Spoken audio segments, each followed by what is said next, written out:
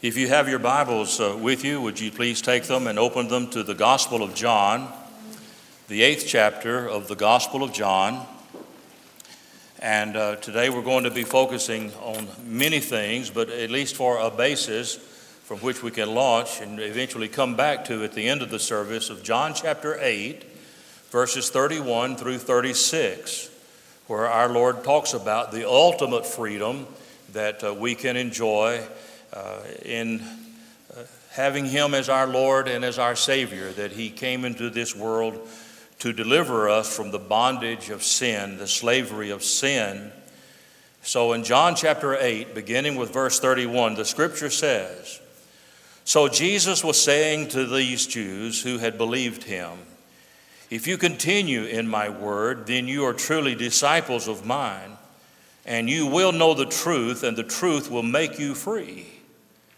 They answered him, 'We are Abraham's descendants and have never yet been enslaved to anyone. How is it that you say you will become free?'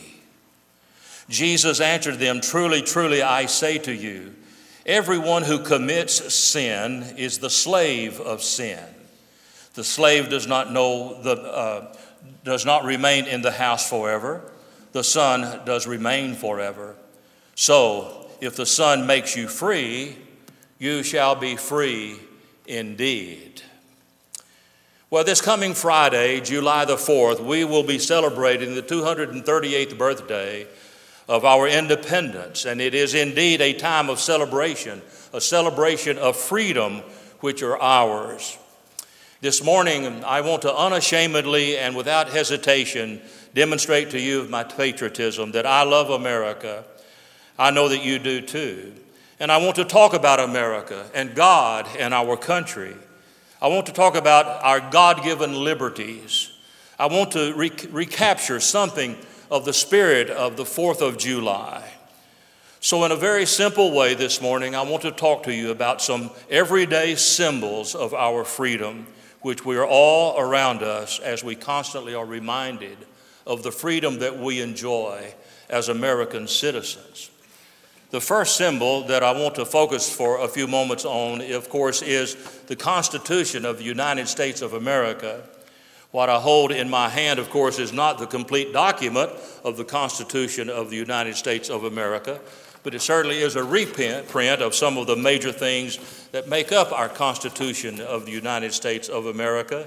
It is the very Constitution, the very foundation upon which our country rests.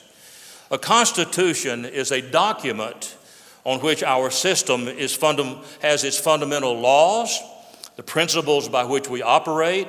It describes the nature and the function and the limits of our government. The meeting that brought the Constitution of the United States into existence was born in a meeting called the Constitutional Convention. 55 delegates met in a room in Philadelphia, Pennsylvania, on the rainy Friday, May the 25th of 1787, 11 years after America declared its independence from Great Britain. The men who made up that Constitutional Convention were farmers, planters, scholars, lawyers, and uneducated tradesmen. The youngest was 26. The oldest was 81. The delegates included such well-known men as George Washington, Benjamin Franklin, James Madison, and they elected George Washington to be the chairman of the committee. On September the 17th, 1787, the delegates signed their names to the Constitution, and a new form of government, one in which the people themselves were sovereign, was born. We, the people of the United States, in order to form a more perfect union, establish justice, ensure domestic tranquility, provide for the common welfare, and secure the blessings of liberty to ourselves and our posterity, do ordain and establish this Constitution for the United States of America. So, on this 4th day of July, celebrating the 227th birthday of the Constitution of the United States of America, it is this document, along with the Bill of Rights, that guarantees us the right to meet here today and to worship the Lord according to the dictates of our own heart. The Constitution of the United States is supported by all the federal officers of our country. When a person is elected as President of the United States, on his inaugural day, he takes an oath. The oath says, "I do solemnly swear or affirm that I will faithfully execute the office of the President of the United States and will, to the best of my ability, preserve, protect, and defend the Constitution of the United States of America." Even those who are elected and chosen to be justices of the United States Supreme Court take almost an identical statement. All federal officers do so. And so the Constitution is the very foundation of our country that guarantees our freedom. There is another symbol of our freedom, the flag of the United States of America.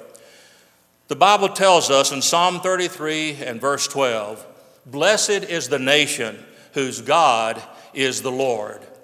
When our country was fighting for its independence and the Declaration of Independence had been signed, the people wanted a flag which would be different from the flags of other nations of the world, a flag around which they would rally. Now, there's some question as to who originally designed and sold the first flag, but most of the time we give that credit to Betsy Ross. And there is a flag that is called the Betsy Ross flag. This is the first one, or one of the first ones that was made. The circle of stars, there are 13 stars in that flag, representing the original 13 colonies that had become the 13 states. And of course, the 13 stripes, the red and white stripes. And this is called the Betsy Ross flag. Congress appointed Benjamin Franklin as chairman of that flag committee, and Congress adopted the flag on June the 14th, 1777. Congress later decided that the flag should have 13 stripes in memory of the original number of colonies that became the first 13 states. It was also decided that a star would be added to the blue field for every new state. Today, to my right and your left here, is the current flag of these United States. The American flag still has the 13 stripes. If you were to open up the flag, and you would find that 13 stripes, and the red color is both at the top of the flag as well as the bottom of the flag. And the red usually stands for, many times we think that it stands for the blood that has been shed by those who gave their lives, but it stands for courage and for valor. White stands for liberty, and of course blue, of course, stands for the loyalty that we have as American citizens. There are 50 stars on the flag that we celebrate today. And the flag that we honor today, the design of it, was done by a 17-year-old boy by the name of Robert Heth, H-E-F-T, back in 1958. He was in his history class in school and had a project. They were to come up with some kind of a project that would go along with American history. And so he designed the flag with the 50 stars. His teacher gave him a B grade for the designing of the flag. However, his teacher said, if you can present this to Congress and get them to approve it and the president to approve it, I'll raise it from a B to an A. And so he designed the flag, a blue rectangle in the canton, symbolizing the Union, bearing 50 small white 5-pointed stars and 9 offset horizontal rows of 6 stars also from top to bottom, alternating with the stars. The 50 stars on the flag represents the 50 states of the United States of America, the 13 stripes representing, of course, the 13 British colonies. The nickname of this dear old flag sometimes is called the Stars and the Stripes, Old Glory, and the Star-Spangled Banner. Today, that flag is a symbol of every sacrifice that has been made to purchase and to keep the liberties that are ours. That flag saw the twilight shelling of Fort McHenry and caused the writing of our national anthem, the Star-Spangled Banner. That flag was waving when Molly Pitcher grabbed up the cannon swab from the hands of her dead husband to carry on the fight for liberty and for freedom. That flag rode with Ethan Allen and the Green Mountain Boys as they fought to give us liberty and to establish this new land. That flag flew over old Ironsides. That flag was carried up the hill of San Juan by Teddy Roosevelt and his Rough Riders. It is the flag that was raised for 5 men on the hill at Iwo Jima during the hell of World War II on the other side of the world, and it stayed there until aggression and tyranny was halted. That flag waved a salute and goodbye to 4 chaplains who went down with their ship in World War II, men who paid the supreme sacrifice for that country. That flag flew over our men in Vietnam, and today flag flies over our soldiers in Iraq and Afghanistan. Someone wrote this, I don't know who, an unknown person, entitled, "It's Just a Piece of Cloth." That is all it is, just a piece of cloth. But when a little breeze comes along, it stirs and comes to life and flutters and snaps in the wind, all red and white and blue. And when you realize that no other piece of cloth could be like it, it has your whole life wrapped up in it. The meals you eat, the time you spend with your family, the kind of things your boy and girl learns at school, the strange and wonderful thoughts you get in church when you worship God on Sunday. Those stars in it, they make you feel just as free as the stars in the wide, deep night. And those stripes, they are bars of blood to any dictator who would try to change this way of life. Just a piece of cloth, that is all, until you get your soul into it and give it meaning. Then it is a symbol of liberty and decency and fair dealing for everyone. It is just a piece of cloth until we breathe life into it, until we make it stand for everything that we believe in and refuse to live without it. And so we're thankful to God for this flag that we call the flag of the United States of America. It was in 1954, I believe it was, somewhere along in there, that the Pledge of Allegiance had the "Under God" statement added to that as well. And we'll talk about that again in just a moment. But the Constitution of the United States, the American flag. The third thing that I want to present to you as a symbol of our freedom is the ballot. I hold in my hands a real genuine ballot. You'll have to look at it because this is an old one. I got it several years ago when I lived in another town, and I asked the lady who was in charge of the voting polls and so forth if I could have it. She made me swear that I wouldn't use it for anything else. I had to write the word "sample" across all of that. But this is a genuine ballot that was used back in those days, and so it represents the freedom that we have. There are people in this world who would die, give their lives if they could have the liberty and the freedom to vote as you and I do today. Now, of course, that since I got this ballot, things have changed. We still use paper ballots sometimes, but we've become more modern and more technological and things, and so we oftentimes have a more modern way to present our ballot. But the freedom that we have to vote and to cast our votes for whomever we desire to do so, the Bible tells us that we are the salt of the earth and that we are the light of the world. And so the ballot is a symbol of our freedom and our right to choose the kind of government under which we desire to live. At any time when we vote, if we don't like the people who are making decisions for our government, we have the authority to throw the rascals out, as the campaign slogan goes. We may remove anyone whom we feel is unfit or unworthy to serve. There are many countries in the world today who do not enjoy this freedom. Cuba, Russia, and all of the countries that are under Islamic rule do not have the same freedom. You remember seeing on television those people who dared to go vote, and they'd stick their fingers in a well of purple ink and hold that finger up, dripping with the purple ink that they had, proving that they had cast their vote. They not only were free to vote, but they were also placing their lives on the line, so to speak, because oftentimes it's dangerous in those countries to vote. Some countries where there is supposed to be a democracy actually have stuffed ballot boxes and rigged elections. But voting is very important, and your vote counts. Oftentimes I encourage you and say to you, if you have not registered to vote, you need to do so. There are so many people in this world who claim to be Christians and claim, of course, American citizenship, but never register to vote and never go to the polls to vote. And then they sit around and complain about the kind of government that we have and the way that things are going.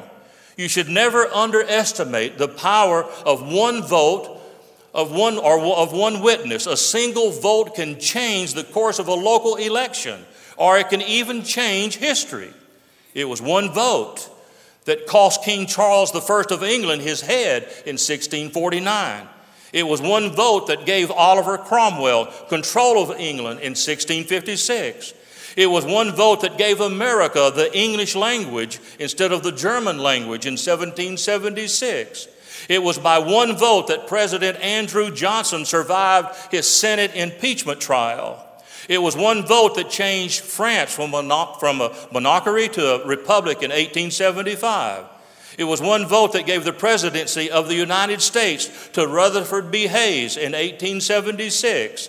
It was one vote that gave Adolf Hitler the leadership of the Nazi Party in Germany in 1923. It was one vote that saved the Selective Service in 1941, 2 weeks before Pearl Harbor.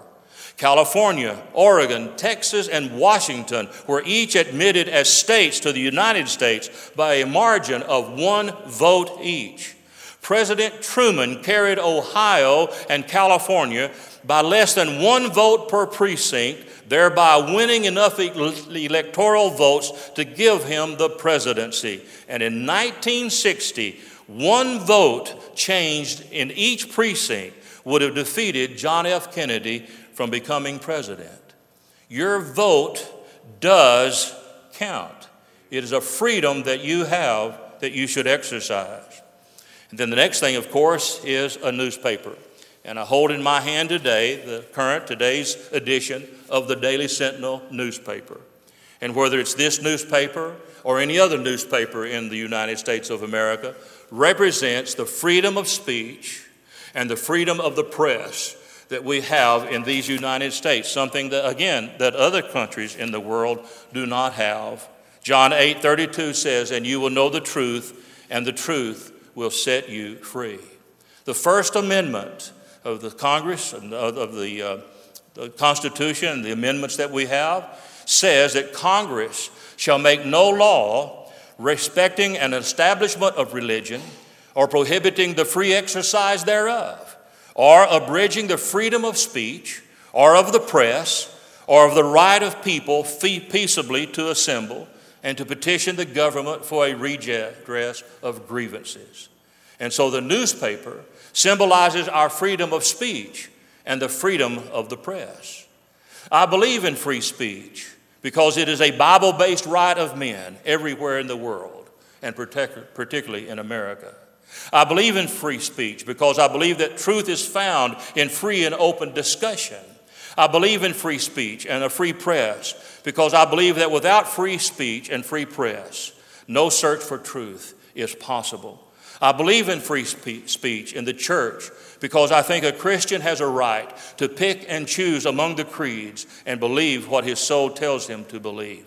I believe heartily with the statement in the Constitution of the state of Pennsylvania that says every citizen may freely speak, write, or print on any subject, being responsible for that liberty. I remember several years ago when we were privileged to go to the country of Latvia. Latvia, for many, many years, as you know, from where our beloved Carlos Gruber and his family were from, were under the domain and control of the Russian Empire, and how the Iron Curtain was lifted. And when we went over there, I felt like I was watching a new country, a new nation being born. That the spirit of freedom was everywhere. Everywhere you went, people were celebrating their freedom. In America, we are granted the freedom of speech and of the press. However, I believe that freedom is gradually being taken away from us, our religious freedom. And there, as you know, many ethical issues that faces our country. The homosexual agenda, the people who are involved in that agenda and that movement have organized themselves and are using the law against us to take away our religious freedom. the racial issue that is still going on even after the Civil War was over and there was an Emancipation Proclamation given, the setting all the slaves free. We're still fighting that issue today. You have to be so careful at what you say that it will be misinterpreted and people will accuse you of being prejudiced against other nations. I agree with what Franklin Graham, the son of Dr. Billy Graham, has said recently, and I agree with him wholeheartedly. He said, "I believe that a time is fast approaching. I think it will be in my lifetime when the preaching of the gospel is referred to as hate speech." As hate speech. There's a new book that has just been published. I hope that you can show a picture of it, called God Less America by Todd Starnes. Notice it says God, doesn't say God bless America. You may not can see it, but right to the left of the letter L, you'll see the letter B that has fallen off. And now the title is God Less America. Todd Starnes is a journalist for the Fox News Network. And this is a book that he has recently published. And in this book, he makes a reference to a speech that Ronald Reagan made back in 1970. Ronald Reagan told the story about Germany's invasion of the Ukraine. When the Germans invaded the Ukraine, they told them that they could no longer sing religious songs. The Germans rewrote the lyrics to Silent Night, and they took out all references to Christ and Mary. Now, the reason why that story is so interesting now is because we're starting to see it mirrored in our own country. Just last Christmas in Long Island, a school had taken out references to Jesus and Mary in the song Silent Night for their Christmas production. Those kinds of stories don't get national play, but I think it is a symptom that something isn't right in our country. Another relatively recent example, Starnes points out in his book, was the fight for traditional marriage in North Carolina. You may remember that Billy Graham had an article published in the local newspapers encouraging people to vote for the traditional marriage of a man and a woman. A vote brought on an audit from the IRS. In May of 2012, Billy Graham placed that one-page advertisement in a North Carolina newspaper, reminding the people to vote for traditional marriage at the polls. The ads also encouraged voters to cast their ballots in favor of candidates who help the principles and those who support Israel. Later that year, in 2012, the Billy Graham Evangelistic Association received notification that the Internal Revenue Service would audit their taxes.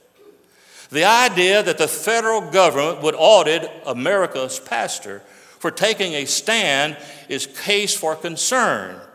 If they come after Billy Graham, they can come after any of us. Starnes goes on to quote Billy Graham's statement, "The farther we get away from God, the more the world spirals out of control." Graham wrote, noting that the nation seems to be going out of its way to remove God from the public arena. Our society strives to avoid any possibility of offending anyone except God. We don't mind offending God, but we can't offend one another. We live in America where we have a guaranteed freedom, which is why I think we should defend it.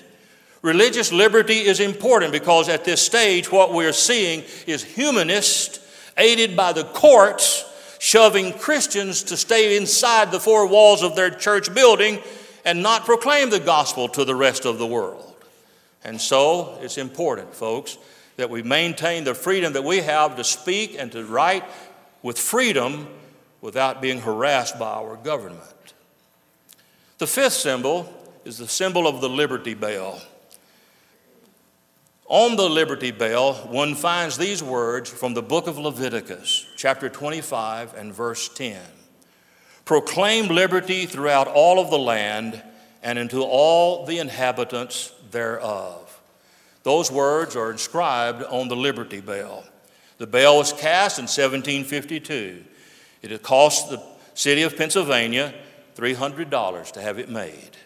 It weighs 2,080 pounds. It was first placed in a hall called the State House, and it was called the State House bell.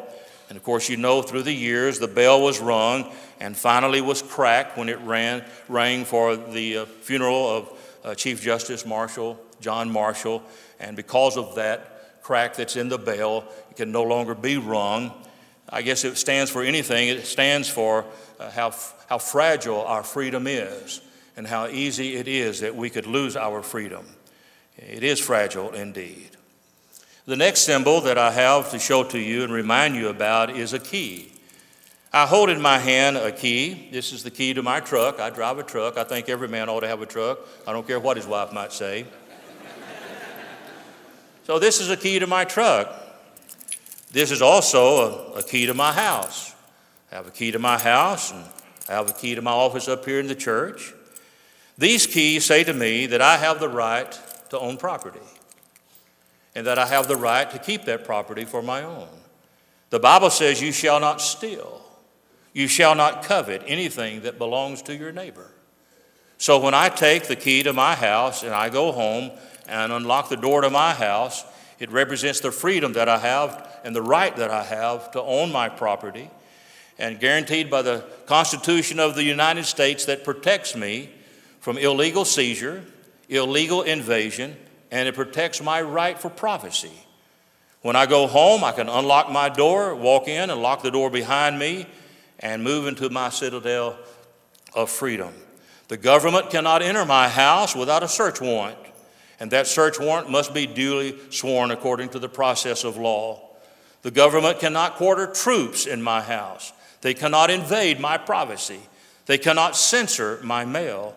They cannot bug my telephone and the taping of telephone lines. And more recently, just a few days ago, the Supreme Court ruled that the police cannot just take your cell phone if you were to be arrested for some crime that you were committing, and they found your cell phone in your hand. They've been able to take that cell phone and find out any and all information that's on there about you. They cannot do that anymore without a search warrant. And the feeling, of course, is that your cell phone pretty well records everything that goes on in your life. And therefore, it would be an invasion of privacy for them to do that without a search warrant. So the key to your property is a freedom that you have as a citizen of these United States.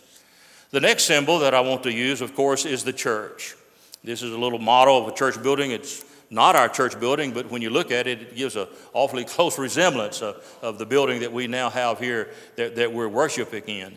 But we live in a country where we have the freedom of worship, that we can worship God any way that we please according to the dictates of our own hearts. The Bible says in Matthew 16:18, "Upon this rock I will build my church, and the gates of Hades or hell shall not overpower it." So our nation was founded upon Christian principles. The Mayflower Compact, as we saw earlier on the video that we saw, the Declaration of Independence, the Constitution of the United States, all of these give recognition to God. Our country was established and has been sustained by men of faith. A Presbyterian preacher, John Witherspoon, was the only preacher who signed the Declaration of Independence. The patriotic hymn, "My Country, 'Tis of Thee," was written by a Baptist preacher named Samuel Francis Smith. Francis Julius Bellum, a Baptist preacher, wrote the Pledge of Allegiance to the American flag that we said just a moment ago. That Pledge of Allegiance, written by a Baptist preacher. Religious liberty has always been the natural outgrowth of Baptists. In America, one of the earliest spokesmen for freedom of religion was Roger Williams. He went to Boston in 1630 and 31, and he was soon known for his opposition to all official connections between church and state. He was banished from Boston and ended up at Rhode Island, where he established what became the first Baptist church in America. Now, first being spelled with a little letter F, not First Baptist like we are known as First Baptist, but it was the number one. The first Baptist church in America was in Rhode Island in 1635. Isaac Backus, a Baptist preacher in Massachusetts, went to the First Continental Congress to plead for the case of religious liberty. He wrote a letter to Samuel Adams in which he showed that the policy of tax support for a state church was actually taxation without representation. Here is a real important thing. John Leland. You ever heard of John Leland? You ought to have. John Leland was a Baptist preacher, an evangelist. He worked for religious liberty both in New England and Virginia. He was going to run as a candidate for the Virginian Constitutional Convention. His purpose was to prevent ratification of a constitution by Virginia until it was amended to guarantee full religious freedom. He met with a man named James Madison. James Madison was also a candidate for the convention. He met with John Leland under an oak tree near Orange, Virginia.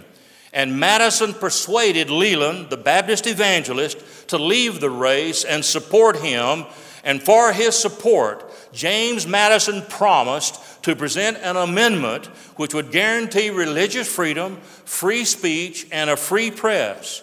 James Madison kept his promise and introduced 10 amendments. The Bill of Rights.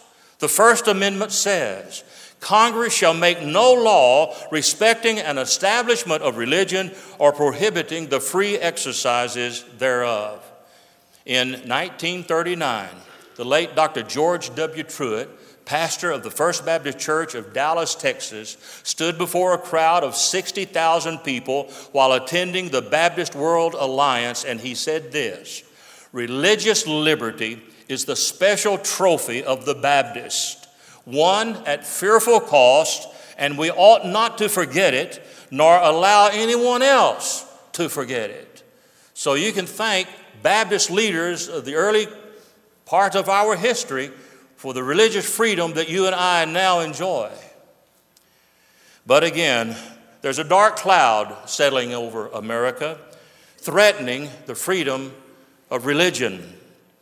In a recent article published in Material Living, you might find a few copies of it here in the office area of our church. There's an article there that caught my eye just this week entitled, "Reading the Signs of the Times, or Christians Losing the Right of Their Freedom of Religion." And in that article, he lists several events that have happened in recent times that threatens our religious freedom. As you know, California has been a battleground for years between gay rights activists and the voters of California. The voters of California determined in a special referendum that only marriages between a man and a woman should be legal. But after numerous appeals in 2008, the California Supreme Court ruled it as a violation of the state constitution to deny marriage license to homosexual couples. Not all of the justices agreed. Justice Baxter, in his dissent, pointed out how they were turning upside down the understanding in America since our founding that marriage is an institution reserved for one man and one woman. And he pointed out how every dictionary in America has always defined marriage as that traditional of one union between a man and a woman. Now, if that was a storm, then June the 26th, 2013, the decision of the United States Supreme Court was a hurricane. That day, the Supreme Court ruled in the case of U.S. versus Windsor by a slim vote of 5-4 that struck down a key section of the Defense of Marriage Act. The Defense of Marriage Act, the DOMA as it's called, DOMA, which was passed by Congress and declared for federal purposes to define marriage as a union between one man and one woman, and the Supreme Court struck it down, and caustically accused the courts and people who are for one union between one man and one woman as having enforced wrong concepts of morality. States that have passed laws protecting the rights of homosexual couples to marry are now suing people who refuse to comply. There was a photograph company in New Mexico just recently in months owned by a Christian family, the Elaine Photography, who tried to bow out of using their photographic skills to honor a same-sex marriage ceremony. They were found guilty of discrimination. The highest courts of that state in New Mexico affirmed the finding. One justice on that court said, well, that's just the price you pay for being an American citizen. Similar cases have risen according to Christian business people, other businesses, like, for example, Masterpiece Cake Shop in Colorado, Sweet Cakes by Melissa in Oregon, and Arlene's Flowers and Gifts in Washington were all sued by homosexual couples because they refused to give the flowers or the refreshments necessary for their wedding. Apple, in its iTunes App Store, has more than 400,000 apps available to be downloaded onto smartphones. However, after the late Chuck Colson's Manhattan Declaration, in which he again stated that the traditional marriage between one man and one woman was the proper way, Apple took his app off of their iTunes. And shortly after that, it also pulled the app of a Christian minister that counseled homosexuals who wanted to leave the gay lifestyle. Facebook temporarily blocked Governor Mike Huckabee's pro-traditional marriage during the public debate over Chick-fil-A's position on that issue. You remember Chick-fil-A?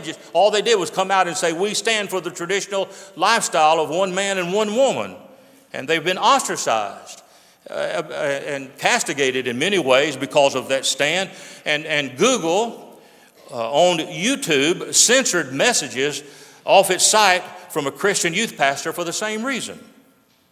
Meanwhile, the traditional media has joined into the fracas against Christian orthodoxy. Television network A&E suspended Phil Robertson, the patriarch of the popular Duck Dynasty family reality show, after he's a preacher in the Church of Christ, criticizing homosexuals not only in his preaching but in the magazine, only reinstated him after there was a public outcry.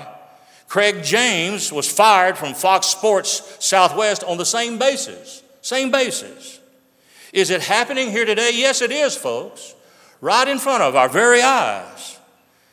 Now, according to the article that I referred to, it would be a mistake, though, to limit this to just gay rights issue. Rather, he says it is a matter of basic religious freedom.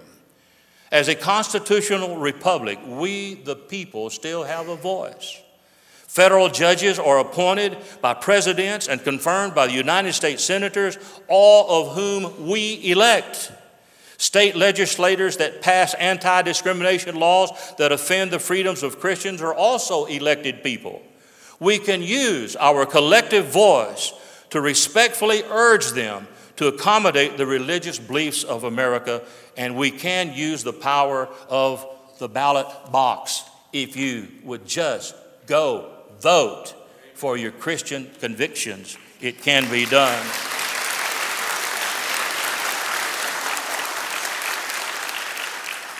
Have you ever heard of the statue called the Freedom Lady?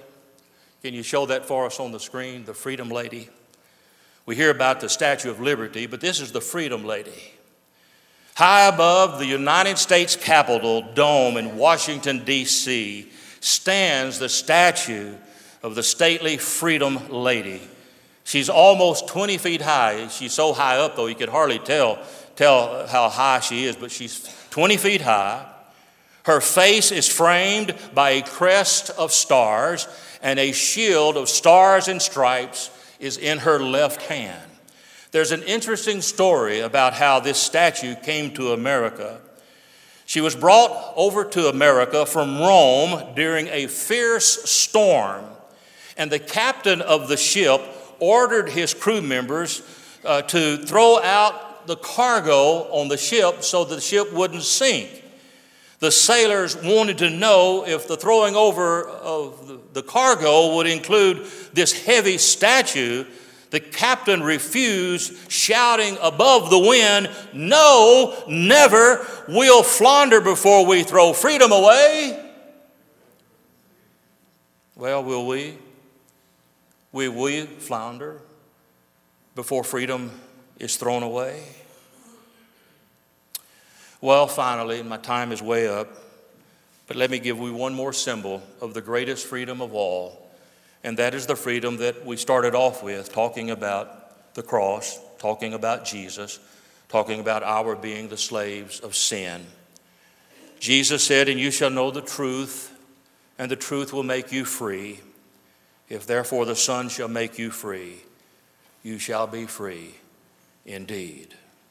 The cross is a symbol of the ultimate freedom from which all of our freedoms are derived. If this symbol is not the most important one of all, then we are without hope at all in America. All of the other symbols of freedom, even the ones that I've left out, there's so many symbols of our freedom all around us, they would all turn to ash if it were not for the freedom that is ours through the sacrificial death of Jesus Christ on the cross of Calvary. Notice, if you would please quickly, in these verses of Scripture, that there was a need for spiritual freedom. Jesus talks about it in verses 34 and 35. "Truly, truly, I say to you, everyone who commits sin is the slave of sin. The slave does not remain in the house. The slave does not remain in the house forever, but the son does remain forever." So he says you're a slave to sin. So when you commit sin, you commit that first sin, you become a slave to sin, and you cannot free yourself. Now, the hindrance to spiritual freedom is seen in verse 33. In verse 33, these people responded what Jesus said. They answered him, "We are Abraham's descendants and have never yet been enslaved to anyone. How is it that you say you will become free?" Well, they forgot about their political slavery, because the people of Israel were slaves in Egypt for 400 years. Then there was the Babylonian captivity, and there was the slavery of the Assyrians, and then there was the Roman government dominated them at the time of Jesus. And so they've been slaves for many, many years, or were slaves. But Jesus wasn't talking about political or physical slavery. He was talking about spiritual slavery. Yes, you are a slave. If you commit sin, you are a servant and a slave of sin. You do not control sin. Sin controls you. But Jesus said, if you know the truth, then the truth will set you free. And the truth is, you need to admit the fact that you have sinned, you have fallen short of the glory of God, that Jesus Christ is the only answer to your sin problem, that Jesus Christ is the only answer to maintain the freedom that we enjoy here in America as citizens of this great country. And so if you're here today without Jesus Christ as your Lord and Savior, you need to trust Him, repent of your sins, turn to Him, and depend on Him for the spiritual freedom that He and He alone can offer to you. We used to sing a hymn, and still do sometimes, but Charles Wesley. It's called, "Oh, for 1,000 tongues to sing." The last stanza says of Jesus, He breaks the power of counseled sin. He sets the prisoner free. His blood can make the foulest clean, and His blood avails for you. Let's bow together, please. Father, we humbly bow before you today, able to do so and able to confess whatever's on our hearts and minds, because we live in a free country, that you have led the people who established this country and our Constitution to guarantee to us the right of freedom of religion, where we can make our commitment to you, make it public, have a freedom of speech, to be able to gather in a place such as this without fear that the government soldiers would walk in and either kill us or arrest us or punish us in some way.